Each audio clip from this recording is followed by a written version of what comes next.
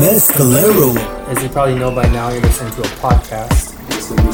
Give a chance for some of the unique stories out there to be heard, and if anything, inspire our community.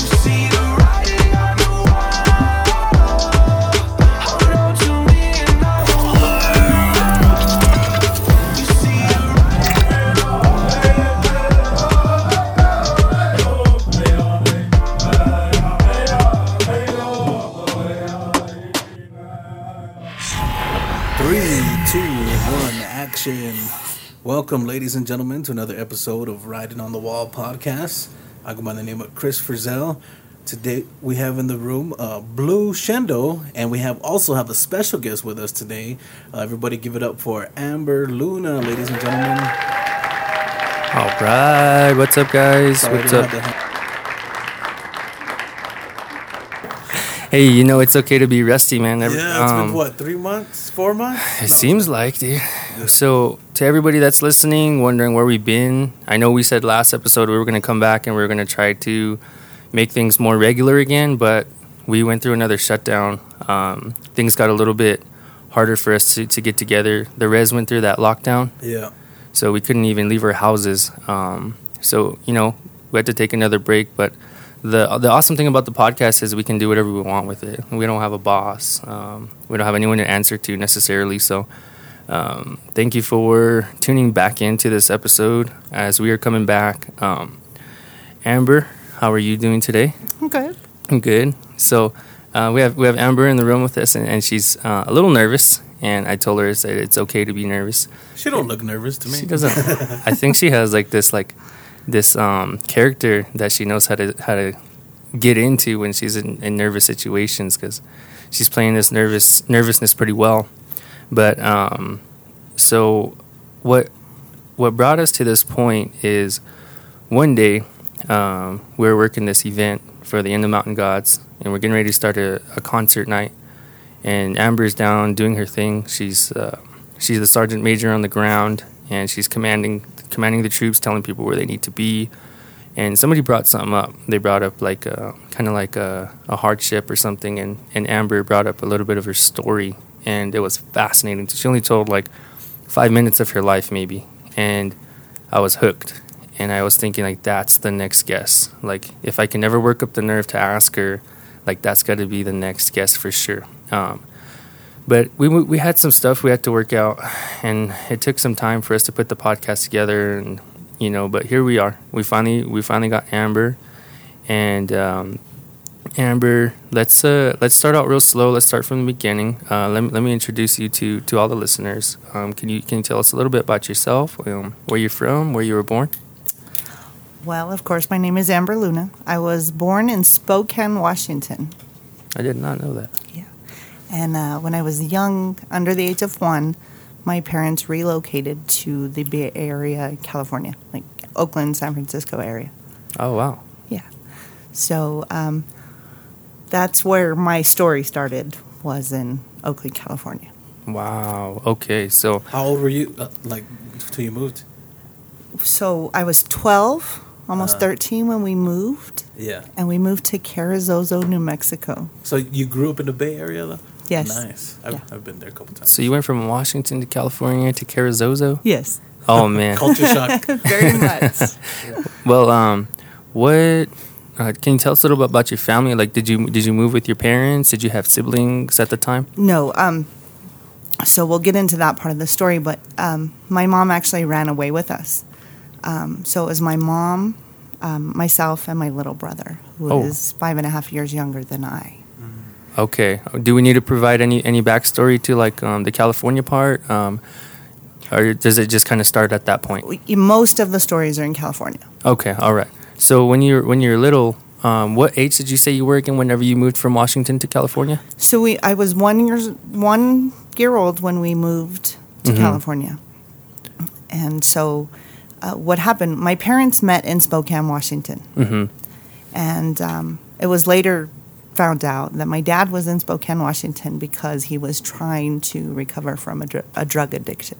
Oh, okay. And my mom lived there with her family, and they met at a bus stop, and the rest is history with me. No, and my little brother. How old were your parents at the time? My mom was 17, Oh. and I think my dad was 21. Yeah. Okay. So I can kind of feel like the story's about to go ahead and dive into some detail. And before the story gets deep, I just want people to know, like, Amber has a huge heart. So if you hear her crying a little bit on the mic, it's just who she is as a person. And anybody that ever meets her knows, like, she's very caring. And you can tell there's a big heart behind everything that she does and stuff, which is why I think she's a fascinating person.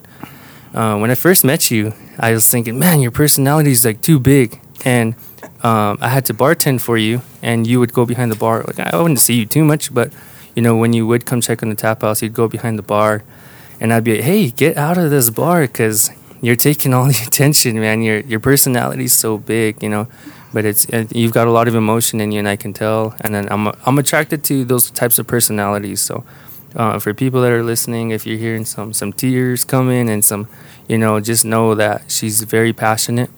She cares a lot about what she's, who she's around and her life and her family and her friends. Got a big heart, and try not to be too judgmental on her. All right. So I guess we're gonna kick the story off. Are we ready to go? We're ready. Are you ready to go? All right. So let's hit those details in California. Okay. Okay, so my dad, they moved back to California. He started a small construction roofing business. Him and my mom were doing great. They had a little house. They had me. My mom got pregnant with my brother, and my dad started his lifestyle again by doing drugs. And the drug choice, his reasoning behind it was if he did more drugs, he could do more work. So it spiraled out of control. Not only was he an alcoholic, but he was a heroin user. So what happened there was my dad, of course, lost the business. Mm-hmm. And so my first conscious memories, my brother was probably 3, so that would have made me about almost 9. Mm-hmm. And we moved into an apartment. And the apartment was an old Victorian house on East 14th by Lake Merritt in Oakland, California. And it was an old Victorian house. They had turned each level into apartments. Mm-hmm. And we lived on the 3rd floor. It was a rough neighborhood. I was definitely the minority there. Oh, really? Yeah, for sure. And we tried to make the best of it. And that's when things started to get really dark. My dad would beat my mom. He would take off with the money. We had no groceries. Funny story, I won't eat grape jelly to this day because that's what we ate for 2 weeks one time with biscuits. But Mm-hmm. I know you don't think it's funny, but I despise anything grape. Right. So eventually we got kicked out of the apartment for non-payment. My mom tried to do the best she could. She was terrified of my dad. Mm-hmm. And my dad would have bouts of sobriety, and then, he would surprise us and say, we're going to church. And then the next thing I would know, we wouldn't, no more church. He was drinking and drugging and those kind of things. And then we ended up in a motel. Mm-hmm. And the motel was pretty bad. And my mom would work like 2 or 3 jobs the best she could to, try to keep up with us. But my dad would take the money. And ultimately, we moved into a tent on a river. And how old were you at that time? About 10. Oh, okay. Yeah. And so we moved into the tent. It was a big green Coleman tent. And I have some fond memories of the river. It was, the camping spot was it was right on the Niles River. And so, we would bathe there, we would eat there, all that stuff. And that's when the stories really got dark. Mm-hmm. My little brother wasn't in school yet, and I still was in school. And believe it or not, education was important to my dad, so they would drive me to Castro Valley for school, which is probably about 30 miles. Yeah. Mm-hmm. And then I would walk home to the babysitter, and my dad would pick me up. And there was one day I was walking home from the babysitters, and I heard a car coming, but it was kind of coming slow. And then I heard a little boy crying. And when I turned around, my dad was driving, but he was slumped over, and the windows were broken out of the car. And my brother was in the back seat, and he was bleeding from his eyes. So that was the day I learned how to drive. Wow. What had happened to him from bleeding? So he was at a park buying drugs. Okay. And he tried to rip off the drug dealer. Oh. And they threw bricks at the car, and they beat him with the bricks. And they stabbed him. And so I guess I don't know what his theory was to come and find me first. But the glass went in your brother's eyes. yeah, the glass was in my brother's eyes, and he was cut all over. You know, he was a little guy. Yeah. So my dad actually scooted over to the passenger seat, and he explained the whole process of driving, that when he would say clutch, I had to push in the far left pedal. Oh, wow. It's a standard, too. Yes. Yeah. And so that was the day I drove on the Nimitz Freeway to the hospital. Wow. You know, so some people have like these stories of being able to learn how to drive with their dad, and it's in the parking lot. They have these memories, like, you know, but you went through this. It's insane, you know. And I don't want to interrupt you. I'm just saying, like, wow, that's not the right way to learn how to drive. Exactly. But that was my normal, you know. So, and I mean, I'm not trying to dog my parents, or, you know. Absolutely. They both had their demons, and they thought were young, too. Very young. young. Yeah. I respect that about you big time, you know. My mom had a lifetime of trauma before she met my dad. My dad also. So, you know, they came to the party with a whole lot of baggage already, and they tried to love us the best they could. Was it good? I mean, do I ever doubt that my parents didn't love me? No. They just made some bad choices. Mm-hmm. So did you have to go through like on the regular, just things like that, and you know, just having to put the pieces together back for your dad, or every day. So like I said, my mom was at work a lot because she tried to keep, you know, money coming, and she was terrified of my dad, and so we spent a lot of time with my dad. I mean, I'm not proud of it, but I stole groceries to feed my brother. You know, we were made fun of at school, you know, because we never had new clothes. We would buy clothes at the Goodwill, and, you know, just, I mean, every kid has a bully story, you know, that people are not nice people. But, I mean, just a culmination of everything. It was pretty crazy. Yeah. So then what got to the point where you guys had to run away? Or was that before or after? Well, it was a while after. Oh, okay. So we spent 2 years in the tent. There was multiple things. My dad and my uncle were in cahoots together, if you will. My grandma lived in a duplex apartment, and I was coloring on the floor. And I didn't know what it was then. I know now that it was a shotgun racking. And when I looked up, there was a whole SWAT team surrounded the apartment, and they raided the house. And my mom was coming upstairs from the basement because we would go there to do our laundry. And my mom threw the laundry basket, and I remember she went to pick me up, but they had drawn the guns on her. So they got us all out of the house, and they tore the whole house apart. They cut cushions. They tore it upside down. So come to find out, my dad and my uncle had robbed a pharmacy. So they were looking for those items. They never found the items. My mom found them several days later in the old Hoover canister vacuums they used to pull. And she tried to flush them down the toilet, and she ended up in the hospital. So from my dad beating her severely.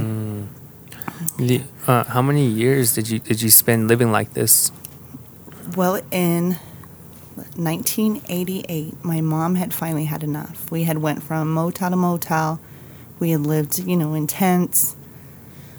She just had enough, and like I said, she was terrified of my father, terrified. And she got a paycheck one day, and it was $126.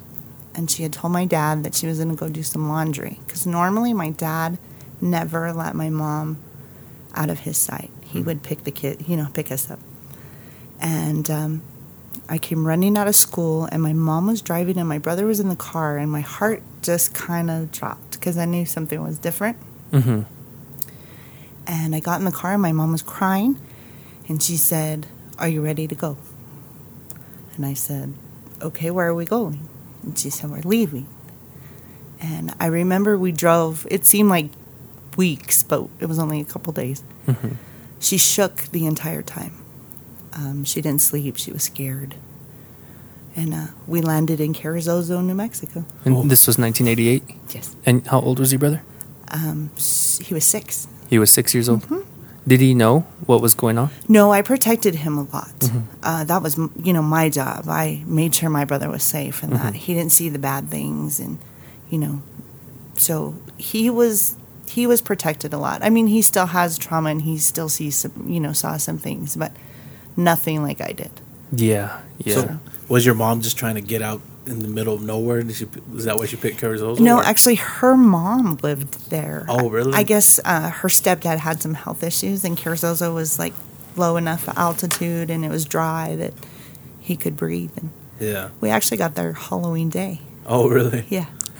Before we exit your California living, did you have like good memories of being in California? Of course. Yeah. Did you enjoy like the city life and your friends there? Well, I did enjoy the city life. We didn't keep a lot of friends. Mm-hmm. And as bad as I've made my father sound now, he had good traits. Yeah. He was a kid at heart. Mm-hmm. So he loved to play games. Mm-hmm. So there was one time he told my brother and I, "Do you want to go see where King Kong lives?" Cool. Who doesn't want to see where King Kong lives? Yeah. So we're in a park, and we come to this, it's like a concrete culvert. And the fence is cut. There's moss. And the culvert is probably, it seemed like miles long. He said, "We have to crawl through here." So my dad went first, and I was following, and my brother was behind, and my brother was crying because it was kind of dank and musty and, setting the whole scene. Yeah. So we get out of the culvert to see these 30, 40-foot tall wood pillars with iron rods and moss hanging down. And I just remember my brother seeing it, and he screamed and went crawling back to the culvert. And my dad had this infectious laugh. It was like almost like a Santa Claus belly laugh. Yeah. And he made me climb up, and I was scared to death. I'm thinking I'm going to see King Kong. So when I got to the top, I looked over, and it was just the spillway to a lake. Oh. It wasn't anything crazy, but my dad had done it up so much, and I remember my brother was just, you could hear him, echoing the cries like, "No, King Kong." So you do have like, besides like what you're saying, the bad stuff, there's a lot of good stuff there too. Absolutely. Yeah, yeah. Yeah. Did you actually make like good friends there that you had to say goodbye, or that you just didn't say goodbye to but left? Actually, there was these quadruplet sisters that lived with their dad on the campground. Oh. And we used to play together all the time. Oh, wow. So I don't ever know what happened to them. Yeah. And so we played together a lot, and we shared, campfire stories and those kind of things. Well, so you guys probably relied like really heavy on the food and stuff you got from school and stuff, right? Absolutely. So what did you guys do like during the summers and time for breakfast, lunch, and dinner? Well, like I said, we ate biscuits and grape jelly. The times weren't always super dark. So, we would cook out and those kind of things. And my grandma lived in Castro Valley, which, like I said, was about 30 miles away. And I'm not sure what the whole story is, why they didn't intervene or, those stories. But, we would spend a lot of time at her house in the summertime, riding bikes. And they would take us to the flea market. And I can remember in California, they have all that fresh sourdough. And so they would walk around selling these hot loaves of sourdough and like salami. And to this day, that's my favorite snack because it reminds me of the flea market. And Oh, yeah. Yeah. Do you did you have any like family or cousins? It was just you guys, just you, your mom, your dad, and your brother. Well, my dad's family lived there, so my dad was the oldest, and then he has a brother named Andrew. But again, Andrew made a lot of bad choices, so he was in and out of prison all the time. Then he has a sister named Tammy, and she was successful, and she had a daughter. She was a single mom. And then he has a little brother, Bruce. And Bruce, my Uncle Bruce and my Aunt Janet actually live in Washington State. Okay. But you didn't see anybody there in California? Just my grandmother, my dad's you were mom. saying. Yeah. And then my Aunt Tammy and her daughter. And do you ever talk to your grandmother? Or do you ever get in touch with her? No, my grandma passed about 11 years ago. Oh, okay. Yeah, so I still talk to my Uncle Bruce. He's my favorite uncle. Oh, okay. So you did get back in touch with him, and yeah. So we actually got to go see him a couple years ago, and I got to see my kids. Wow, dang, that's awesome. Yeah. So when you landed in Carrizozo, you were 10 years old, you said? No, it was in '88, so I was 12. Oh, 12. Yeah. Okay. You were 12, and your brother was 6. Yes. Okay. So were you raised in Carrizozo? Yes. Yeah. Awesome. And do you have a relationship with your dad now, or did you guys end up talking to him again, or? So what happened was, so we went to Carrizozo, we started school. My mom ultimately was able to file divorce papers, and because they couldn't find him, they granted her the divorce. So, I grew up in Carrizozo, I went to high school, best friends, all that good stuff. So the night before graduation, we were doing a senior roast and toast dinner, and it was my turn, and everybody's watching the big screen with all the pictures, and they're laughing, because baby pictures, all that good stuff. And I just heard from the back of the room that I have a story, and I recognized the voice. Oh, really? Oh, wow. Yeah.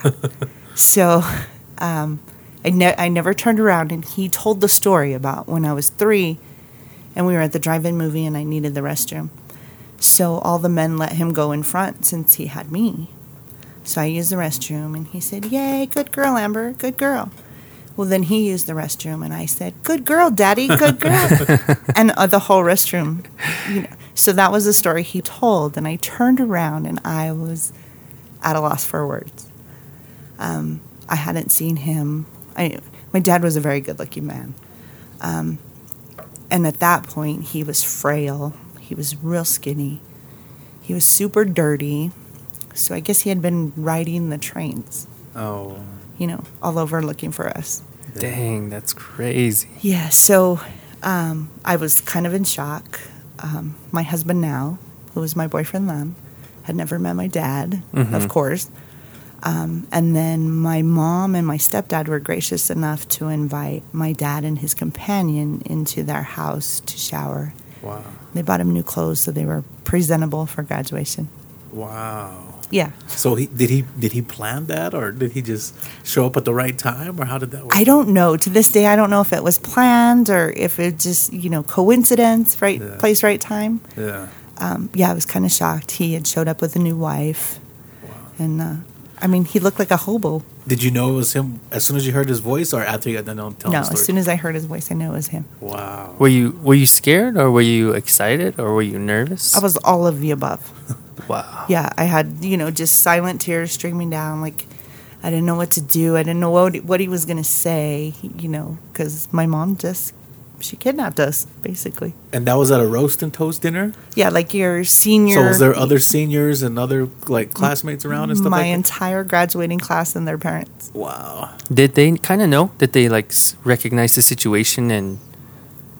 Well, I didn't really talk about my story because I was embarrassed. Yeah. So my best friend knew, my boyfriend knew, my mom was there, kind of thing. My little brother was, I think, in shock, but he was never angry. He never talked bad. It was kind of like, we're in the moment now. Right. And so he made it to the graduation, watched you get your diploma. He did. With that being said, afterwards, were you guys like celebrating together? Did you spend like time with him and catch up with him and talk to him about the time lost? We did, and actually, so because they were, I don't know, what do you call it? Vagabonds, maybe. What? They were like travelers. Oh, yeah. Nomads. Yes, nomads is good. They found a camping site over there in Cedar Creek. Mm-hmm. So I visited him and his wife. And how did it feel to walk down to that campsite to see him? It was just odd. Like, I wanted him to be okay, Mm-hmm. So, but he did not look okay. Like, he was not healthy. And he had obviously been drinking, and, his wife wasn't healthy, and the lifestyle they were living, those kind of things. It was heartbreaking. Yeah. Mm-hmm. And, I was also embarrassed, Yeah. because my mom had remarried, and, we had a nice house we lived in, Mm-hmm. those kind of things. So, Yeah. it was different. Well, I feel like I think it's kind of hard for most fathers to break that natural bond with their daughter. Father and daughter have like a strong bond, so that's always interesting to me to pay attention to is how women perceive their fathers and stuff. And I think it's very important that if you have any daughters, like you've got to recognize that connection because it's unbreakable. And like you were saying, as you walked down to the creek, you were still hoping he was okay. It says a lot about that connection and you as a person, you're like, even though we went through all that stuff, on your way down to see him at the camp, you're just like, well, I hope he's all right. And that's insane. It's a crazy concept to me to think about how he gone away for so many years. And then he's like this character and the way you told the story, he's kind of like this in my head. He's like this, he's almost like a fictional character, like I gotta like believe in this guy somehow, and you got me to believe in him. Like I feel like Santa Claus. I almost felt like I was there looking at King Kong with you. And when he said he gave that voice, he shows up in dramatic fashion and says, I have a story. Like who shows up like that? Right. This guy's a character too. And that's kind of what I like about the story is that you gave him a little bit of personality already, you know. Well, my dad was larger than life. Like how you described me when I walked into a room, that's how I felt about my dad. Right. Like, he was always laughing. He was always joking, Mm-hmm. He was the biggest flirt I have ever seen. Those kind of things. He kind of knew how to get what he wanted. Absolutely. Yeah. Yeah. And that's not always a good thing, but yes. After the graduation, did you guys have a relationship after that, or how did that work out? We did. So they actually ultimately decided to buy a little trailer house, him and his wife, in Capitan, where I live now. Okay. And it was just right around the corner. Yeah. This is another story. So they bought this little trailer, and him and his wife, were fixing it up. At this point, he was still drinking. Mm-hmm. And at this point, my brother was living with my mom and my stepdad. And my mom allowed my brother to stay there. Well, my dad, like I said, had been drinking. I don't know if drugs were involved. But my little brother came running to my house, banging on the door. And he told me, he's killing her, he's killing her, he's killing her. So I didn't ask who. I knew it was my dad and his wife. Uh-huh. So I went to the trailer, and when I got there, he was on the bed, and he was choking her. Oh, wow. And there was a rifle on the bed next to them.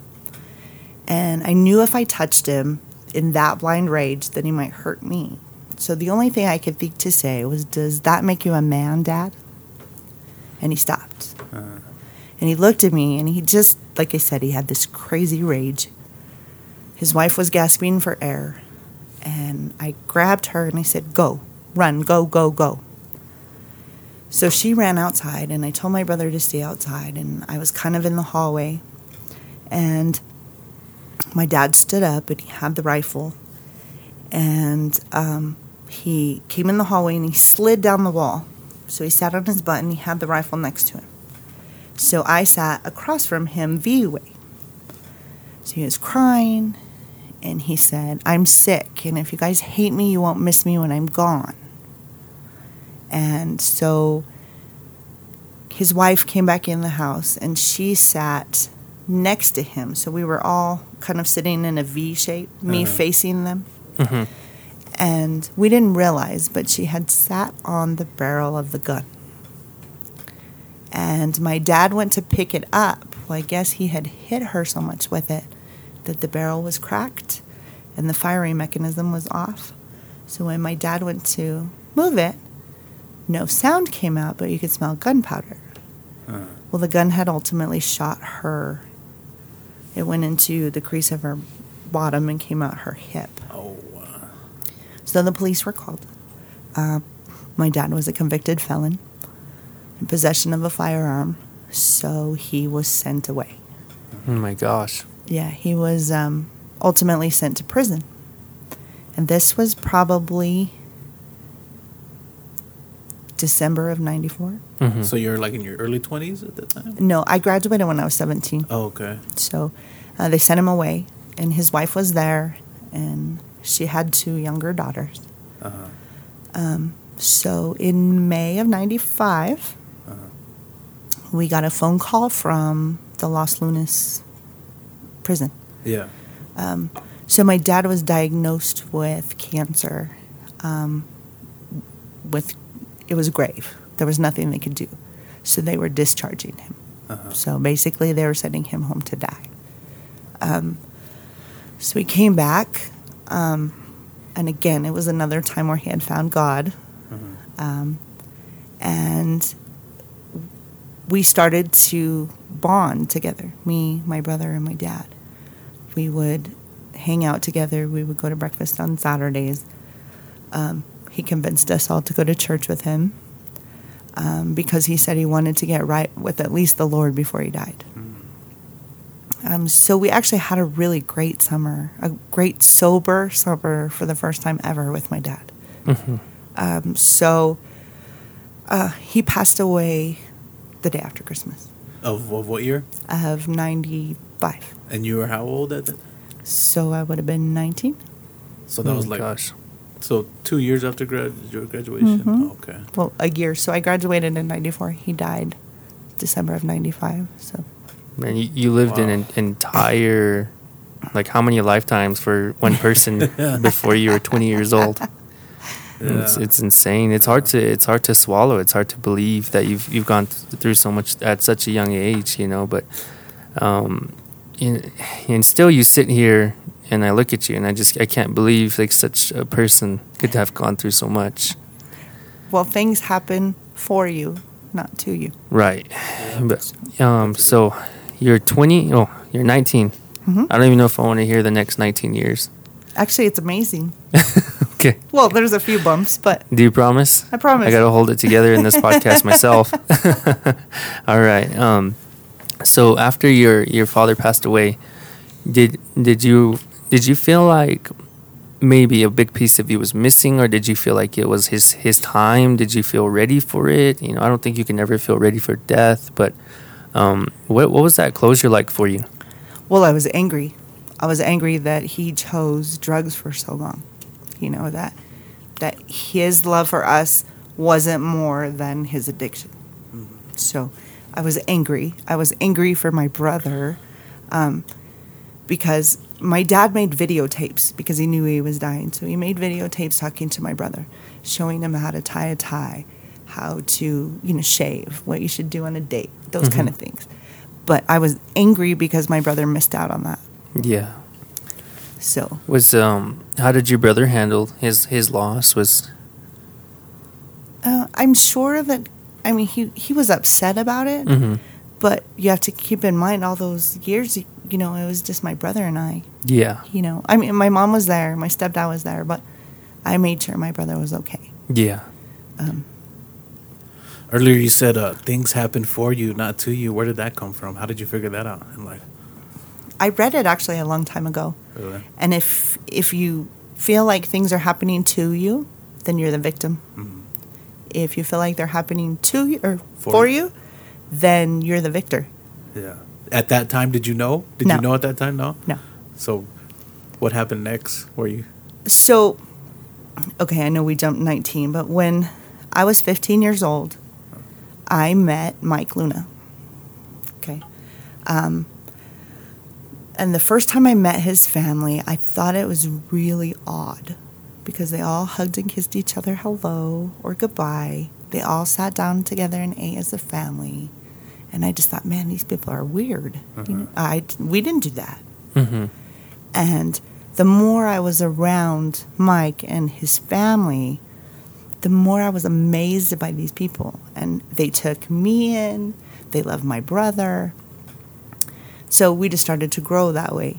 And I always said that God sent me the Lunas because my parents weren't readily available.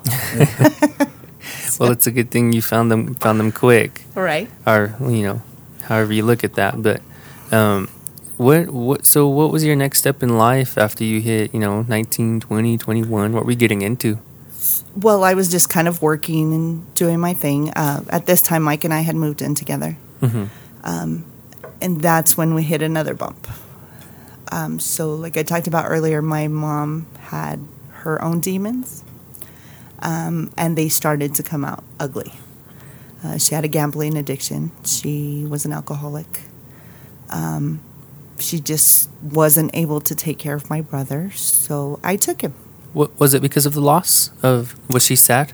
Well, she was sad. That was her first love, but she had already been remarried. Okay. And I mean, they had their issues. Was she stable and then she hit that bump that you're talking about? Yes. It just came out of nowhere again? Yes. Okay. And something triggered it, though. I'm sure something triggered it. I don't know if it was her relationship with my stepdad or, she had a lot of childhood trauma. Mm-hmm. And that's her story to tell. Mm-hmm. But, and then, the loss of my dad and just, I think all kinds of things, it just caught up with her and she made horrible choices. Like I said, she was gambling. She just wasn't good. And so I made the decision to take my brother. Mm-hmm. So he moved in with Mike and I. Here I'm barely 19 years old. Mm-hmm. And, And he's 13. Mm-hmm. And so he stayed with us and we did the best we could to instill in him. He got in trouble. There was times I wanted to wring his neck. But I remember one day he came to me and he said he wanted to go skiing. And this was before he permanently moved in with us. Well, I couldn't afford to take him skiing. It was expensive. So I came up with the bright idea that I would go work on the mountain if they would hire me. Because I heard that every day that you work, you got a ticket to ski later. Uh-huh. So that's when I started working for the tribe. I started on Christmas Day. All to allow your brother to ski? In 1994, I started. Wow. The hell? That's And incredible. you've been here ever since? Yeah, I've come back and forth up and down the mountain, summertime, winters up there. That's awesome. So. Wow, that's an amazing story. I mean, and now look at you. You have such a big career. You've been working for so long, and that. I can't believe that you got a job just so your brother could get a ski pass. That says a lot about you and how much you care for your brother. And I couldn't imagine, what your brother would have had to gone through without you. And it's got to be. He's got to know. I'm sure he loves you to death. He does. And that's a crazy story. And I'm glad you took that job on that mountain and you got started with the tribe and stuff like that. How long did you work with the ski area? I did 17 winters on the mountain. Oh, wow.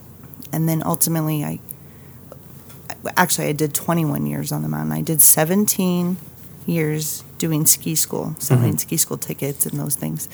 And then after that, I made the move and I ran food and beverage up there and then would come here in the summer. Did he get to ski that summer you started? He did. Okay. He actually went on to be a ski and snowboard instructor throughout high school.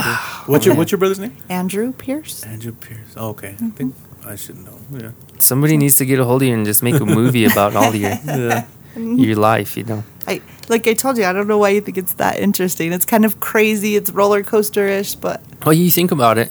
And when I left for the military and I told people kind of like my story and, how I grew up, and, to a lot of people, they felt like, oh, that's crazy. Like, why would you do that? And I have some friends that kind of grew up with the typical American dream life, mom and dad, and you play baseball, and when I would sit in those tents on deployment and people talk about their childhoods, you'd hear these guys talking about, yeah, when I played baseball, this, and whenever my dad watched me play and I threw and we went to state and all this stuff, like they have all these stories of sports, and you think about, when these guys are telling these stories, they have to have had some kind of structure in their life growing up. Their parents were there. They talk about playing college ball and they talk about all this stuff. And for me, I think, even if I had the skill to play any type of college ball, that would kind of have been a luxury because I didn't really have anybody in my life to kind of direct me that way. I didn't have anybody to coach me into college. Mm-hmm. It was kind of just like, did you fill out your paperwork? Did you get your scholarships taken care of? All right, see you later, But to have that type of life where parents are looking out for you the whole time, it seems to be the norm in a lot of situations. And for us, it's not. And when you start thinking about like that relative lifestyle, when a lot of situations are relative. Sure, you can tell your kid like, hey, if you don't eat your food, there's people starving in Africa. Well, it's not really relative to the situation, and the kid's going to come up with that remark like, oh, well, send my food to Africa. We make jokes about it now. It's not relative anymore, right? Because we all know the situations that we're in, and I think a lot of the stuff that we deal with is going to be situational, and that's how we compare things as people. And so when I sat in those deployments and listened to those guys talk about their childhood, I realized like, we don't all have these weird random lives where we grow up poor. And I kind of started to think like, a lot of people had good lives. And now my new relative has been changed. And now I look back home and I see stories, or I hear about stories like yours. And I realize, it's not normal. This day and age, that stuff isn't normal, Like, I don't know if you can ever imagine your kids going through what you went through. No. That's exactly. Absolutely not. You see what I'm saying here? Right. It's insane. Like, could you imagine your own kids having glass in their eyes because, their father, was under the influence behind the wheel and you had to learn how to drive on the fly? Like, that's what I mean by, like, relative situations. And a lot of people that I see going through half the things you've gone through can't deal with it. They just can't. And I'm fascinated with you because maybe I'm not so fascinated with your story, but it's compounded with being fascinated with your story and who you are now. Yeah. Because how many people could turn out the way you turned out and gone through what you've gone through? I know a lot of people who've been through bad situations, and it kind of shows, and you feel bad for them, and you're like, oh man, that's a sad story. I wish you'd never gone through it. But it's even more rare to find a person like you've gone through that.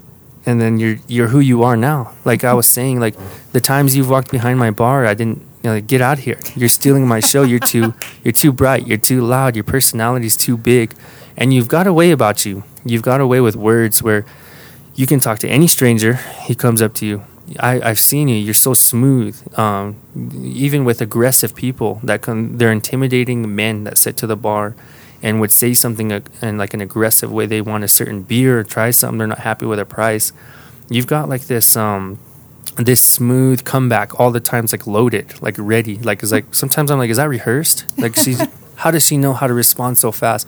You just know your words, you know your people, you know your situations, and it's fascinating to me. And I'm like, this woman, she really owns where she's at all times. Like she has this aura about her. Everybody's attracted to you. Like when you walk into a room, like I see all the employees, they want time with Amber, like because you've got this cool move. You walk into a room and you've got this like weird like half smile, like hey, what's up, kid? Like what's up? Like you're like a big sister all the time. Like I feel like, and I'm trying to like get it out. It's hard to describe, but you've got this spark. And I'm like, how did that survive all that stuff?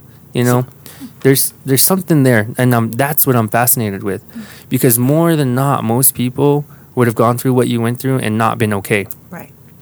How did you deal with all that? How Did you go to therapy? Did No. you something? How did you deal with it? Well, I've gone to therapy here and there, working on some things. But Yeah. one night in the tent, it was just my brother and I. It was those crazy looking, pointy green Coleman tents with the frame on the outside. Yeah. And when my dad wasn't there, my mom was at work, we would padlock it from the inside. Uh-huh. My brother was crying, and we pinky promised each other that we wouldn't be like this, and that when or if we had children, they would never know what it was like. And you're at that age. You're what? How old? I think I was probably 10 or 11. Wow. Where did that come from? Like, because a lot of people that would be raised in that would end up being like their parents. It seems like. But what made you realize this is wrong and I'm going to do better? I just there's so many different scenarios we were put in. Let me tell you another quick story. My dad had taken us to downtown Oakland. I was probably 9. My brother was 3. And we went to a house so he could score drugs. Mm-hmm. And it was dirty. It was gross. We sat on the couch. And he told us to wait there for him. Well, all day went by. And all night went by. My brother was crying and he was hungry. Well, all day I had watched the buses come across the street. And I kind of watched and counted. And I noticed that there was a bigger lady. I guess she was the gatekeeper, if you will. I don't know. But she had like a little pouch on the table. And I knew there was change in there. So that morning, the first bus had come. I think it was about 6:30. And still no sign of my dad. So you stayed there until 6:30 in the morning. Mm-hmm. And so I waited for that lady to leave, and I took some change out of the jar, and we ran across the street and got on the bus. And the bus driver was kind of dumbfounded, like, what are these two young kids? But, I mean, we're in downtown Oakland, so 2 minority children, you know. And so he asked me where I was going, and a long time ago, my grandma used to make me memorize her phone number and her address. And I told him, we're going to 18204 Redwood Road in Castro Valley. Well, we're far away. So back then, when you rode the bus, before you got off, they gave you like a transfer ticket. So you don't have to pay for the next bus. You just gave them the transfer. So that bus driver took us to the next bus, told the bus driver. That next bus driver took us off. So I took a bus all the way from Oakland, California to Castro Valley. Did you have enough change? I never had to use it, except for the first bus, because the bus driver knew something was up. Yeah. So we just had transfers all the way. And the one bus driver would talk to the next bus driver, and the next bus driver would take us Oh my gosh. put us on the next bus. Wow. How many hours was it? It probably took a couple hours just transferring buses. And Oh, okay. So back to that age again, you were 9. 9, your brother was 3? Oh my God. So we ended up in my grandma's house, and it probably took about 4 or 5 days for my dad to come. Wow. And, you know, I've got a 2-year-old daughter, and I couldn't imagine in a million years she's traveling around with her older brother across the city on buses. Right. I'm telling you, you've gone through some insane things, and you know, I just can't believe it's true. It was a wild ride, but like I said, you can't use what happened to you in your childhood to make excuses for bad choices as an adult. Like, you make the choice to do different. Right. And Lord knows I haven't made good choices sometimes, you know, but you keep going. Yeah. Well, you know, thank God that you met your husband and his family, and you found some stability, I because, did. and you know, you deserve it. You know, out of anyone I've ever met, I feel like you deserve it big time. You looked after a baby when you were like 7 to. He was my baby. You raised a child your entire life, Right. You know, and I hope that good fortune finds you in any possible moment, having gone through what you went through. And like I was saying before, you know, like, I'm more fascinated in who you are, considering what you've been through. It's just insane to me, because all the time I look at who people are, and I try to think about what they've been through to make them that way. And you hear their story, and you talk to somebody, and they tell you, like, I'm this way because if my mom would have done this for me, I could have that too. Or if my dad could have raised me this, I could have had that too. Must be nice, must be nice. And I hear it so much, and I feel like, man, there's people out there who have lived harder lives than you, who have made more of themselves with less. Right. And it's possible, but people have these attitudes that it can't be done because of some situation. And I live my life based on, hard work and dedication, and I feel like that's what's gonna, and a good attitude. And I feel like that's what's going to get you what you want at the end of the day, as long as you're good to people and you have a strong sense of morals, which you do. I feel like your moral compass is strong, considering you told your story, but you told it in a respectful way to your parents still, considering what they put you through. Yeah. And somebody's always watching. Okay. And a guy like me, I was watching since. Well, when I first met you, I was like, man, this lady she's special in a way because I can tell everybody likes her. I can tell everyone wants to be around her and talk to her. But there's something about your personality that I was fascinated about. And you run quite a few departments around here. You're in charge. You have a lot of responsibility for this resort. And I would say you're successful, And that doesn't just come from luck. It comes from a lot of years of hard work, grinding it out, never giving up. And how many times have you gone home and you're just like, screw it, I need a break? Or was it like, I'm ready for tomorrow? Like, I don't know your attitude, but I feel like you've had a lot of long days. You came in the next day ready for work again. You still got to play the motherly role as well, right? I do. So not only do you have big responsibilities at this resort, you had to raise children with your husband. Yes. And how many children do you have now? I have 3 children, and I have 1 grandchild. And a grandchild. She's Wow. a grandbaby. And I've seen the pictures of the baby. Yeah. I'm always looking at the baby pictures. Do your children know what you've all gone through, or have you kept that kind of hidden for a while? No. They know. Every once in a while, a story will come up, and they're like, so they have been raised and still are in the same house. We have never moved. They have the same phone number, so they know that stability. Unlike myself, I made sure that they had that. Is that the reason why you drive so far to work every day? I do. That's what is it, an hour? It's about 45 minutes to an hour. About 45 minutes. So you drive that long distance, just to keep stability in your children's lives. Yes. And again, it speaks more to who you are. You just keep coming up with stuff, and I haven't found any flaws in you yet, but I'm full. I'm full of flaws. I'm gonna be looking. So you also brought up another story which is interesting to me. Can you talk about the story about cleaning out the barn? Okay. So it was approximately the week before Halloween in 1999. We have a huge barn in the back. So that puts you in your late 20s. No. Yes. Sorry. Can't do the math off the top I'm of trying my to head. keep a timeline 23. of your life. I was 23. You're 23. Okay. So we're cleaning the barn. No big deal. I'm kind of a furniture hoarder. Mm-hmm. I like antiques. So there was an antique dresser in the barn.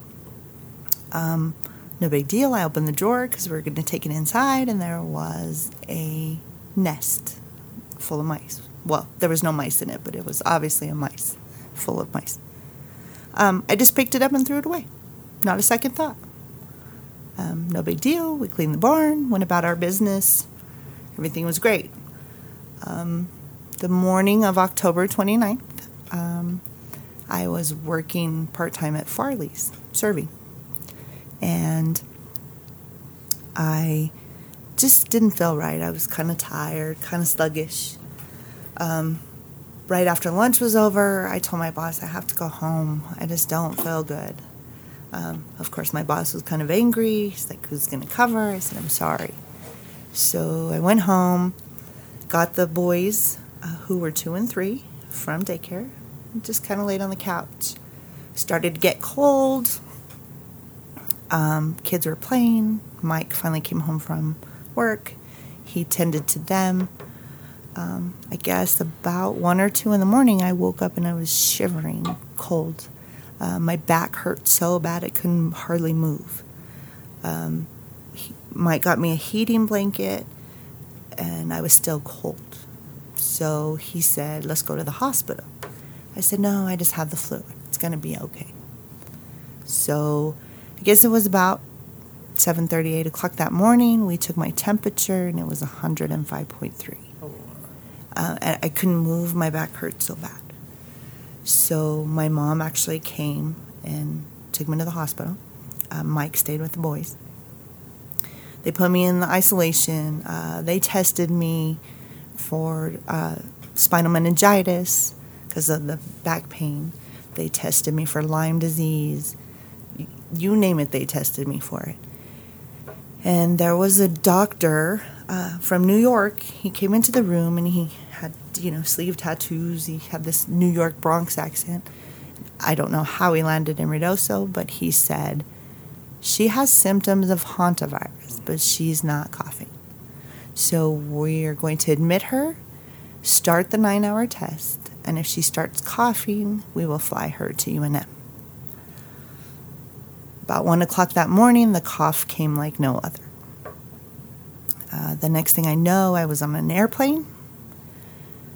Then I woke up in the emergency room in Albuquerque to spinal taps. And then I woke up in the ICU, and there was people from the CDC all the way around the bed, and they told my husband that she tested positive for hantavirus. So Mike asked, what are our options? And they said, well, there's no cure. We can put you in this case study. It just started. It's 5 years long. 50% get placebo, 50% get the medicine, and then we'll put her on an ECMO machine. Basically like a big dialysis machine. So that was October 30th. How did that news hit you then? Was it devastating, or were you... No, at that point, I was having a really hard time breathing. I was gasping, and everything started to go really quick. They were putting main lines in my neck to my heart. They were kind of explaining to Mike, and then the CDC team wanted to know where we had been, what we had done, all those kind of things. And I just, at this point, I was exhausted, and I was kind of starting to breathe like a fish out of water. And the next thing I know, they were pushing us down the hallway, and they told Mike, say goodbye to her. And I just remember taking a deep breath, and I couldn't breathe, and the machine just beeped. And that's the last thing I remember until I woke up sitting in the corner of a hospital room. There was a Morgan Freeman movie on the TV, and I just was really weak and tired, and I tried to lift up my arm, and I couldn't. And the doctor came in, and I said, I have to go home. And it was a really raspy whisper. And he said, why do you have to go home? I said, because I have to take my kids trick-or-treating. Thinking it was Halloween, because I went in the day before. Oh. And he said, Amber, tomorrow is Thanksgiving. Oh, my God. Oh, jeez. You just woke up Thanksgiving? Yeah. Well, I guess... I'm not really sure. So I had a... Well, you came conscious, I guess, Thanksgiving. Yes. I guess I had been awake for 4 days prior to that. That's why I was sitting in the chair. Oh, okay. But I was so clouded because they chemically induce you into a coma. Oh. Because they have to put catheters in the femoral arteries of your legs. And so they lay you completely still and flat. So I was in a coma. Wow. So when they told your husband to say goodbye, you died right there? That's when... that was the machine beeping? My heart stopped. And they did the paddle and the thing over my face. And you didn't remember anything at all? No. You didn't have near-death experience or something? Maybe you've never told anybody? I have some crazy, dreams that I had. My dad was there the whole time. Yeah? Wow. And just, my family makes fun of me a lot because I love food. Food is my thing. And I guess when I was waking up, I asked for the sopapilla on the table, and it was a glove. And I remember being very angry at my husband because I told him there was a baby outside of the window, very cold. And he said, there's no one out there. We're on the 7th floor. And those kind of things. But do you think there anything was dreams, or do you just call them dreams now so people don't think you're crazy? Right. Like I said, when my dad was there, it was just odd. Like, I can remember there was pictures of my kids on the wall, and they had little pieces of green tape. And I watched them take a person out of that hole in the wall with the green tape. So I don't know if it was drug part, dream part. I'm not sure. Oh. Mm-hmm. So no, like, out-of-body experience. I did wake up when they were putting the catheters in my legs. There was no pain. I just felt jerking, and they said she's awake. And I just, there was blood squirts on the ceiling and from that, but it didn't hurt. And I was ready to go trick-or-treating when I woke up. I couldn't even walk because my muscles had atrophied so bad. And so that was a process. Wow. So, Oh my God. so when you wake up and it's Thanksgiving, I imagine your family came to visit you and brought you, some food. My husband's family was there. Oh, yep, your husband's family. The whole time. And, so I imagine, they let you have time with your family, but did they tell you what happened to you or how you were able to wake up, or did you get the story? Well, so it was pretty ugly. I had a whole lot of swelling, so my eyes wouldn't close. Those kind of things. And I couldn't even hold a cup. Like, I couldn't roll myself over in bed because I had atrophied so bad. So they didn't want my children to see that. Okay. So basically it was like, so my mother-in-law and my sister-in-law took care of the boys. They would make food and bring it to the hospital for the family and those kind of things. And my husband and my father-in-law were the ones who never left. They stayed there. There was an RV in the parking lot, but they never left. And at one point, they had told Mike that I wasn't going to wake up, that I should have already woke up because they stopped the drugs, and that he needed to be prepared to say goodbye. And it got to the point where they were going to take me off the ventilator, and my father-in-law was actually making funeral arrangements. And then I just woke up. Mike says it's because I'm pretty stubborn. I just did it on my time. So how did he take all of it? How did he? I can't imagine what he went through, watching you. So he's a great guy, super strong. He's my tree. He's the one I can hide behind and say, get the, Yeah.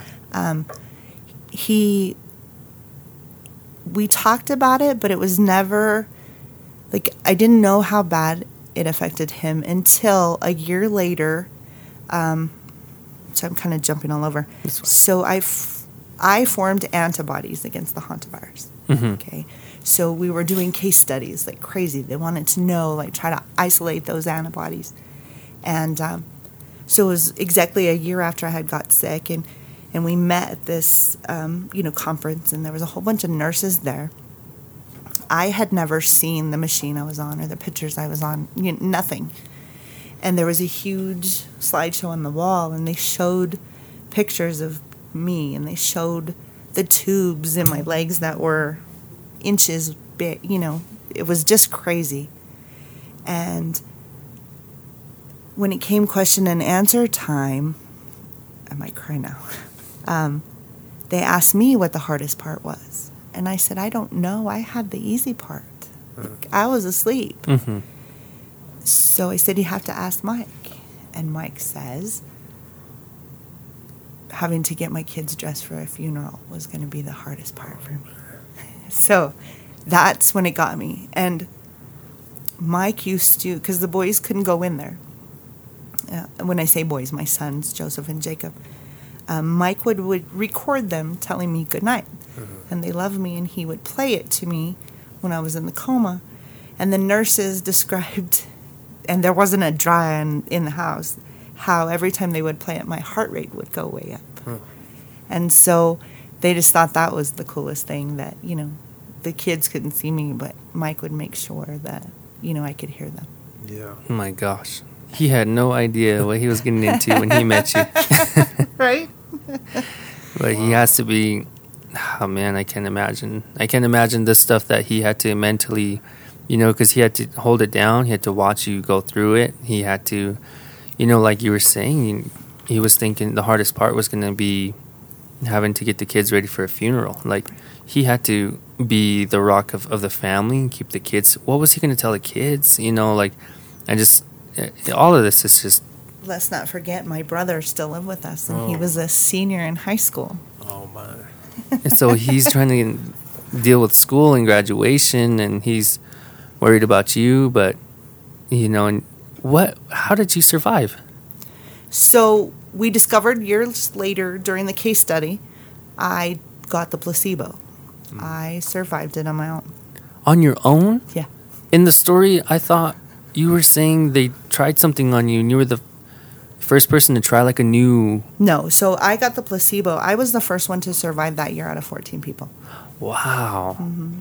What? And the odds back then had to have been pretty low, right? Because they didn't understand. Yeah, no, they were super low. I think there were 16 people total that year, and only 2 of us survived. Wow. Oh my gosh. Like it gets even more and more insane. You like won the lottery. I did. The doctor said I was more likely to get hit by a bus, struck by lightning, and win the lottery in the same day than to get and survive hantavirus. Oh my gosh. I can't. So I try to always put my finger on how to get like where you are as a person, but there's no way. There's no way I can mimic that. You know, I can't recreate that life and be like, okay, this is who I'm going to be now. Like I'm Amber now. No, you can't. What do you believe? Like, do you believe God had a big plan for you, or what's your beliefs? Well, I'm not super religious, but I think He watched out for me a lot. Yeah, definitely. But my support system with the entire Luna family was amazing. Mm-hmm. You know, it was my brother and I through thick and thin. And then, you know, He blessed us with an amazing family who helped us. And my husband is patient, and he's strong, and he's protective, and he makes sure that we do good. And I follow his example because he's by far better than me. Because I have tons of flaws. I'm not always patient. I'm not always kind, especially to him. You know, he's my biggest supporter, but sometimes I give him a hard time a lot. That's what women do. Right? So you can't let him listen to this, because then he might get a big head. All right, we'll do our best. You know, we'll put on the description. Don't let Mike hear this. Right. So you survive, and I guess I'm just still trying to wrap my head around like how you've gone through so much. It's such a unique story, and it's so powerful, and it's so, like I said, just random and unique. And you, when I hear things like this, like I have to put my head around a reason, but I can't. You know, all I can say is God. You know, I have to find some way to make logic out of it, and I can't. Right. There's no answers. You're here still out of all of that. I am.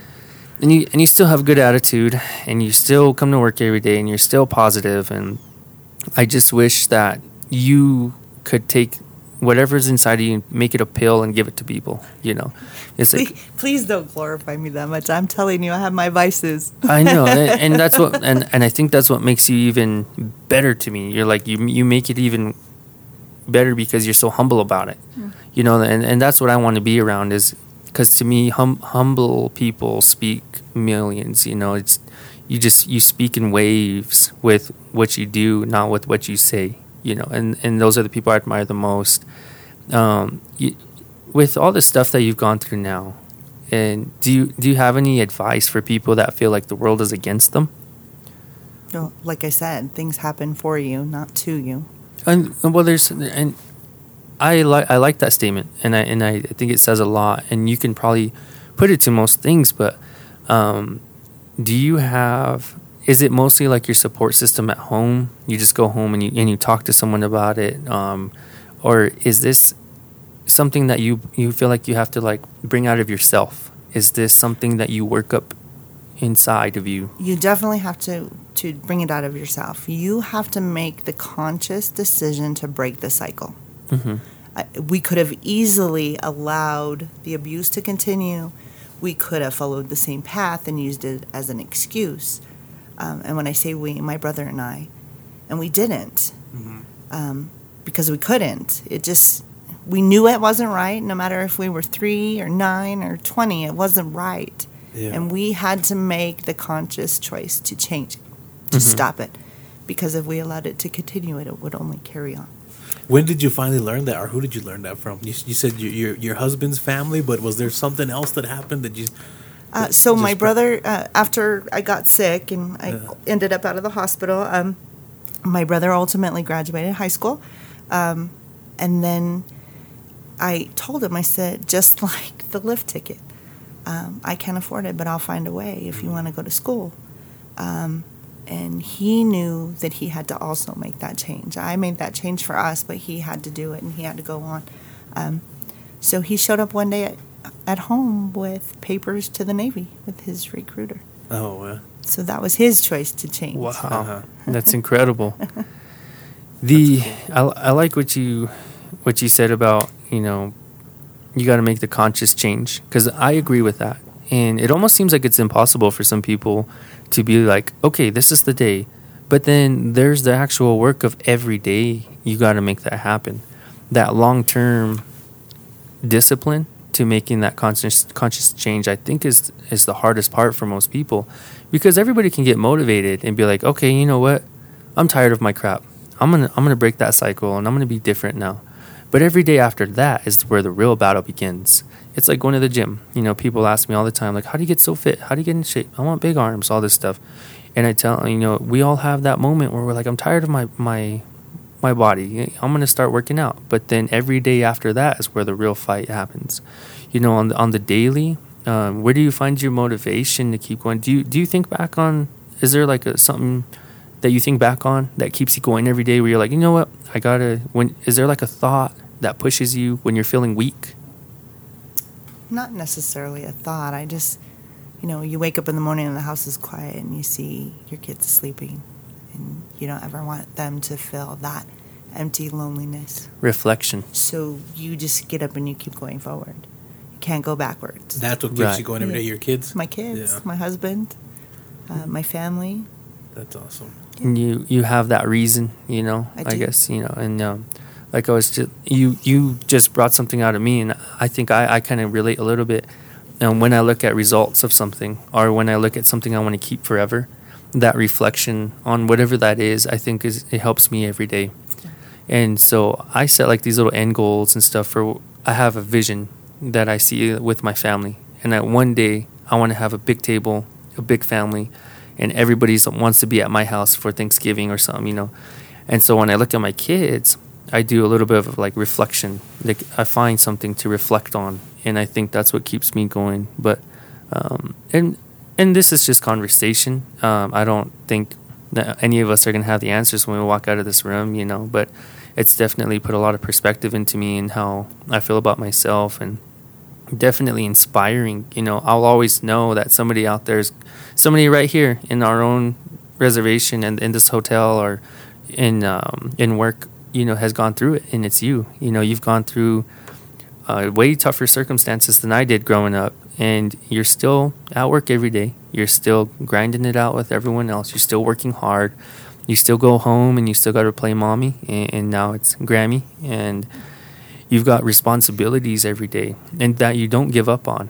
And I like that about you, Don't ever discard someone else's struggle. Even if my story is way more intense than another person's story, it's their reality and the way they choose. And if you're positive and supportive to these people and you talk to them and they can relate at the same level, like, wow, she struggled too. She's real. She's a person. She knows. Right. And you can offer them the support, and you can show them, look, it can be done. And let them know that you're there to help them. Yeah. Not judge them. Right. That's cool. You've been through a lot of stories. Can you maybe talk about like some of the best memories you've had living in this area, or some of the good things, or what your favorite times? I have a lot. My everyday life is amazing. Yeah. So not only do I get up, and we live in a great house that my husband and I remodeled ourselves. Tomorrow is my 22nd wedding anniversary. Oh, congratulations. Thank you. And we've been together 29 years. Nice. I get to drive to work here every day. I get to now I get to work with the people that I care about, and we do a great job together every day. We have so many memories. You know, my family hunts, we shoot. You know, those are. I don't have just one. I have so many. Like, my life is great. It really, really is. I have a few bad stories that are blowing people's minds. But I have so many more good stories. I have 3 amazing children. I have an amazing grandson. My mom is doing wonderful, making great choices. She lives with us. So I have 4 generations of people in my house right now. So, I mean, we get to sit down and have dinner together every day. Your perspective is, I think, amazing. It's just how you look at it, how you look at the angles. You're just able to just see the bright side, and I feel like, you know, that might be one of your strongest qualities, and it's definitely something that I need to work on, because, you know, I'm guilty. I go home and I'm like, man, this sucks. Why does it have to be this way? You know, and I think I need to do a better job of just building that perspective and appreciating what I have in front of me a little bit more, you know, because I have a temper. I have a control issue. I want to control everything around me. And when it's not done that way, when no one's doing it the way I think it should be done, I get very upset. And, you know, I think talking with someone like you is definitely going to help me open up that, you know. So the control thing, with me, I still have it a little bit. But you have to remember that if you give someone direction and allow them to do it their way, you still reach the common goal. So there's more than one way to skin a cat. Right. So even though it's not your way, it's not the wrong way. The job gets done. Yes. Yeah. Okay. You know, I'll work on this.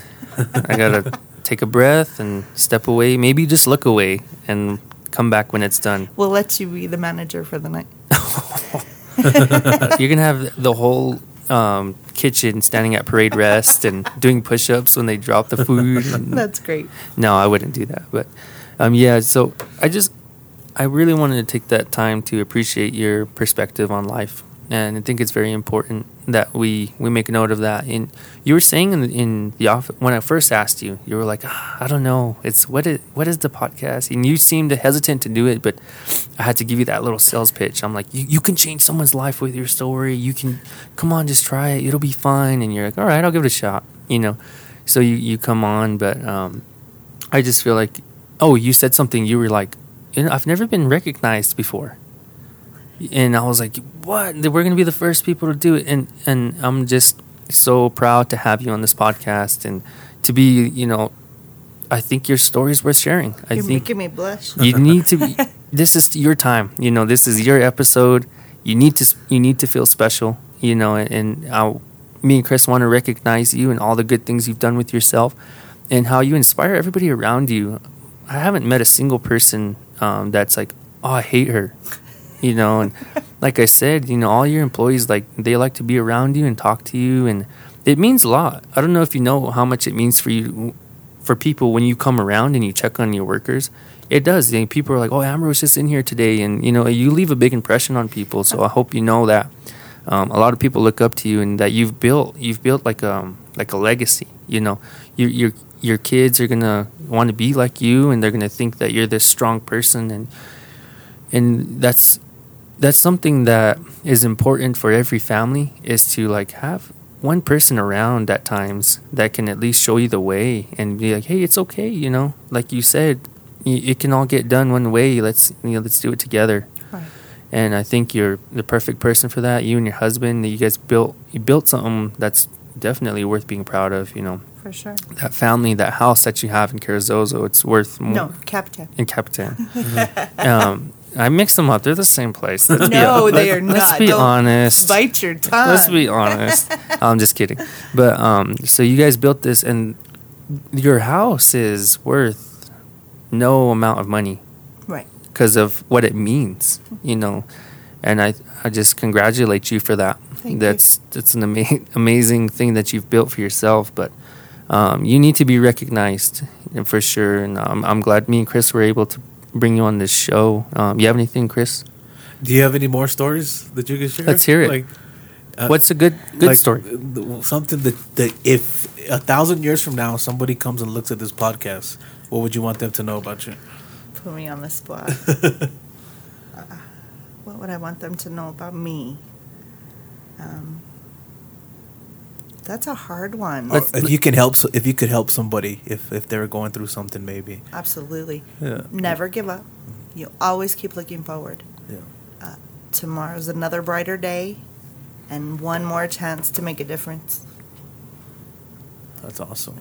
Well, And I think we should call this episode "Life doesn't happen to you, it happens for you." I think so, too. I love that quote. That's awesome. Where does that come from? I know I asked you earlier, but you read it, right? I read it. I think one time I read a book. That's when I felt like I had to save the world and try to help my mom. That's a whole nother podcast. Codependent No More. Oh, okay. Mm-hmm. That's what the book's called. Codependent No Do More. you know the author? Melanie Beattie is her name. I have to check it out. That book changed my life. Oh, okay. So you have to watch it or read it. From the way I kind of see you, you have a few points or a few events in your life that kind of shaped how the outcome and, were big turning points for you. One of them is moving to California. Another one would be moving to Capitan. And then another one would be getting that job at the ski area. Are there any others that you can say is a huge turning point in your life? Of course. They trusted me enough to be in charge of Broken Arrow. They trust me every day enough to be a leader to the team that looks up to me. Right. And for those listening that don't know what she's talking about, the Broken Arrow is probably the newest addition that we have to the resort and casino here in Mescalero. As far as food and beverage. As far as food and beverage. And Amber is the manager of the Broken Arrow Tap House, which is a lot of people's favorite place to eat. Yeah, definitely. Yeah. It's the best place. Good. In this area. And so you feel like that's definitely something that's kind of changed the game for you. Of course. Mm-hmm. It's a huge feat for somebody to say, here, take this, Mm-hmm. make it work. Yeah. And then trusting you with those responsibilities. And, you don't want to let anybody down. And you're responsible to make sure it's successful and that each person that works there is successful. Right. And that's a huge feat. Definitely. And I've watched you kind of started a couple of years after it opened, or a few years. I don't know how long I tried to join your team, but I noticed right away you take a lot of care over your employees. You care about, their situations and what they have going on. And I'm wondering, when I first met you, I was like, man, this woman just cares about everybody. That's insane how much you were if someone comes, hey, I got a baby appointment tomorrow, and you just be like, okay. Well, who can we call in to fill that spot? Have you talked to anybody yet? Will anybody cover for you? What you got? And they'll be like, yeah, so-and-so said they'd work it and I'd work. And you're like, all right, well, if you already have it worked out, we'll fix the schedule. It's never a big deal to you. And I like that because when you have that calm attitude, everyone around you is calm. And you run your ship just as effectively, I feel like, as maybe more effectively as some of the other personalities that are more strict and, fist to the table type. Right. And it seems effective. I feel like it's effective. It's worked for me. And, Mm-hmm. and when your employees or team is comfortable coming to you with not only work issues, but personal issues that you can assist with, it just works. Mm-hmm. The turnover rate is pretty minimal in Broken Arrow. We're pretty blessed. Yeah. So and I'm thankful every day that these people trust me enough and that I can help them. And whether it's personal help, whether it's professional help, I'm blessed for that. It seems like it brings out a lot more honesty. Of course. Because whenever I was working with some of the other bartenders, they were telling me that they were going to tell you the truth, and I was like, man, she's not going to. Okay, you're just going to tell her? And sure enough, with no problem, they'll come to you and be like, hey, I got some issues going on at home. And, if you're like, well, let's see if we can work it out. If not, you're just going to have to work, okay? And most people understand, and sometimes the employee would still have to work. But it was nice to see that they could come to you being so honest, and they kind of knew, they kind of trusted you. If you had to work, they had to work. There was no way around. They wouldn't argue with you about it. Right. And it's a unique dynamic that goes on in the Broken Arrow Tap House, and definitely be lucky to work there. I felt real lucky to work there. Everybody there is just wants to do the job, Okay. you know. So, kudos to you for how you run your ship. Thank you. I think that you do a very excellent job. Yeah. How does is your household that smooth? No. My house is crazy. We have 9 total people that live in my house. Oh, wow. Yeah. Oh wow. So Yeah, I come from a house that used to have 9 people too, so I kind of know how that is. it's crazy. Huh? But now I'm all by myself. Uh-oh. One extreme to the next. So for a little while, it was just my husband and I and my daughter, who's 18. Uh-huh. And then all of a sudden, we got a whole menagerie. My son came back with his family. My mom is there. So yeah, dinner's crazy. It's a well-orchestrated chaos. Oh, okay. That's a good way to put it. It's great, though. I get to see my grandson every morning. My kids are there. So it's great. Awesome. Anything that you want to reflect on real quick? I don't. I just... Any people you want to give shout outs to? Your support system, your family? Well, my mother-in-law was an amazing inspiration to my life. Mm-hmm. What's her name? Mary Luna. Oh. She passed several years ago. But she taught me so much. She took me in. We would spend weekends together without my husband. She was amazing. My father-in-law, Jimmy Luna, the first time I met him, he asked me, "Do you make tortillas?" I said, "No, sir." He said, "You do today." And to this day, every time I see him, we make tortillas. Oh, yeah. That's awesome. I like that. And then, of course, my husband, he's my tree, he's my rock, he's my strength. He cheers me on. He loves me when I'm not lovable. And he always says we've been together so long because he's a very patient man. Definitely a big shout out to your family and your husband. I think I've seen your kids and maybe just one of them. I think I met your son. Super respectable. He's very well mannered. He understands just the situation around him. So you've definitely, if that's how your kids, your other kids are, you did a great job. Thank you. I didn't do it by myself. Mike was there every step of the way. And patient Mike. Yes, patient Mike. That's awesome. Yeah. Any more? Do you have anything you want to touch on, Chris? I'm sure there's a lot more stories. We might have to make another podcast. Or I can tell you some, Oh. but they're dark stories. Yeah. So always make it positive. I mean, everybody has a dark story or 10 or a dark childhood. Just I made my choices better than that, so that my kids didn't have dark stories. Yeah, that's good. So, and my brother's kids do not have dark stories. So he went on to graduate. Well, he did the Navy, and then he went on to graduate law school. Oh, that's right. I wanted to ask about your brother. Mm-hmm. So, how many years did he do with the Navy? He did 4 years in the Navy, and then he went to community college in California when he got out in San Diego. Okay. Then he got accepted to UC Berkeley on an academic scholarship for a non-traditional student. He graduated political science from Berkeley and then went on to UNM Law School. Jeez. He's well accomplished. He is. Where's he now? He's in Washington State. He works at the university. He's actually director of Veterans Affairs. Really? For the students.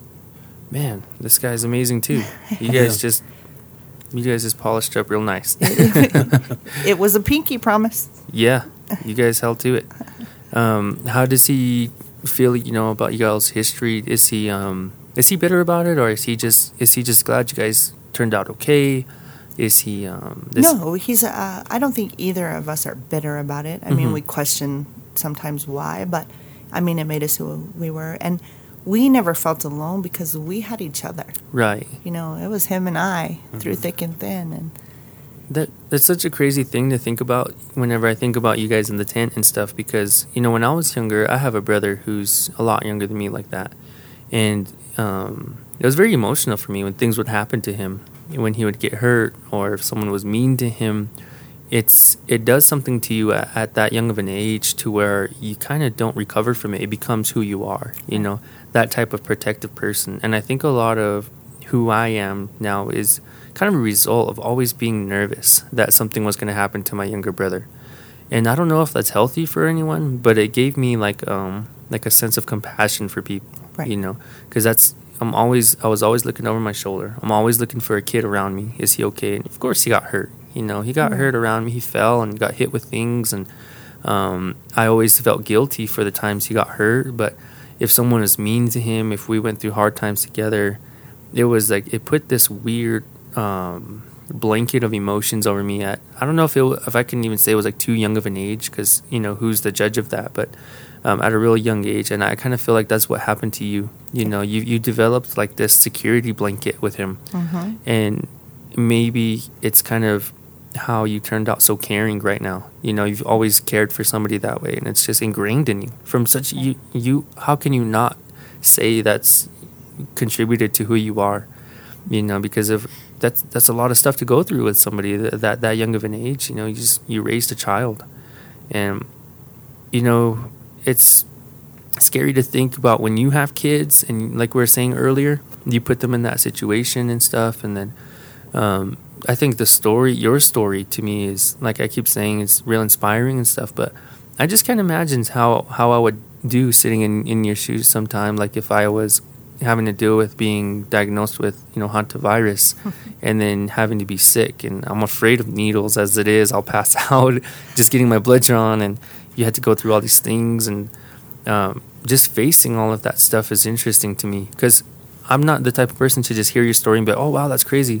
I really get drawn into it, like those little minor details, like I'm getting sucked in, like I'm watching a movie. When I watch a good movie, I'm just mouth breathing, because I just get hooked into good stories, you know. And I'm trying to think about the details you would have felt when you're dealing with the doctors and when they were telling you news. And I'm trying to think about like what it would be like to sit in those, or to lay down in those hospital beds and those sheets and have to be there for so long. And, you know, sometimes it might just be you and your thoughts. And I wonder, like, dang, what was she thinking? What would I think? Would I be afraid? Who would I cry for? Would I cry? And I'm thinking about all this stuff, you know, and it's fascinating. All those little details people don't think about. I'm blown away, Right. you know. So, but definitely just wanted to tell you that I feel like you've done an amazing job with your life, and thank you for coming on to this podcast so much Thank and you. Yeah. sharing your story with us. It's an amazing story. I'm sure it's going to be very inspiring to people out there when they hear you know. So if anyone's going through a hard time, I'm sure she's willing to hear your story. Of course. She's And we got want to have you on here again. You know, I'm sure there's more stuff to talk about. There's a lot. there's we'll have to draft together maybe another story, because I feel like this podcast is going to be a big hit. Yeah. I feel like a lot of people are going to be We're already almost interested. at 2 hours, I think. Are we? Oh, And I think a lot of people are going to listen to this. So if anyone out there has heard this story and feel like, you know, you want to hear more, just send a message or a Facebook message or something and ask questions. And if we get enough questions, maybe we'll throw one together fast, and Sure. we'll have you on again if you're willing, if you have the time. Of course. Yeah, but just thank you for coming on. Yeah, thank you for sharing these hard to tell stories. I don't know how hard they were for you to tell, but thank you. I didn't cry. You didn't? You kind of? Okay, yeah, you Kind of did. just a little. And that's the goal of the podcast is for people to tell their stories and to be inspiring to people, you know. And I think people will be inspired, especially how you have a good, positive outlook on life now with everything that you went through. Right. Yeah, and I really love that saying, life happens for you, not to you. So that's awesome.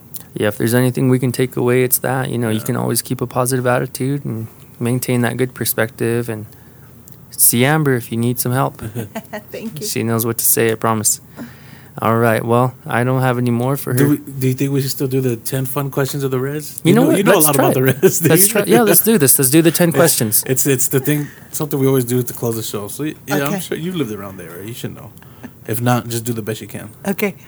So this is 10 fun questions of the Res. I'm just going to ask you questions and answer as fast as you can, whatever comes to your mind. So the first question, what do you like better, East LA or Old Road? Have you been to any of those? Oh, yeah. restaurants? That's not fair. Bean burritos and chips and chili from Old Road, and then pozole from East LA. Oh, nice. She does know. This is an easy one. Windows or Broken Arrow? Broken Arrow. Me too. Hunting or fishing? Hunting. Tribal store or Casino Apache Travel Center store? I've never been to Travel Store. Oh, no. So No, I have to go check it out. Yeah. Club 49 or actual Feast 49? I went years ago to Feast 49. Really? Yeah. We got to talk about that next time. That's a whole nother story. Yeah. Stuffed fry bread or fry bread with a bowl of chili? Fry bread with Feast potato salad. Oh, Ooh, she turned it on you. there's no wrong answer here. My favorite thing about Mescalero is The people. I am most thankful for. My family. Favorite holiday? Oh, Thanksgiving. Thanksgiving. And last questions. I am blank and I love. That's I am Amber Luna and I love. I love my husband. I love my family. That's awesome. All right, that's 10 fun questions of the Reyes, and that was another episode of Riding on the Wall podcast. Thank you, Amber, for being on the show. Really appreciate you. Thank you, Blue, and we'll see you next time. We'll see y'all next time. Later, guys. Mescalero. As you probably know by now, you're listening to a podcast. Give a chance for some of the unique stories out there to be heard, and if anything, inspire our community.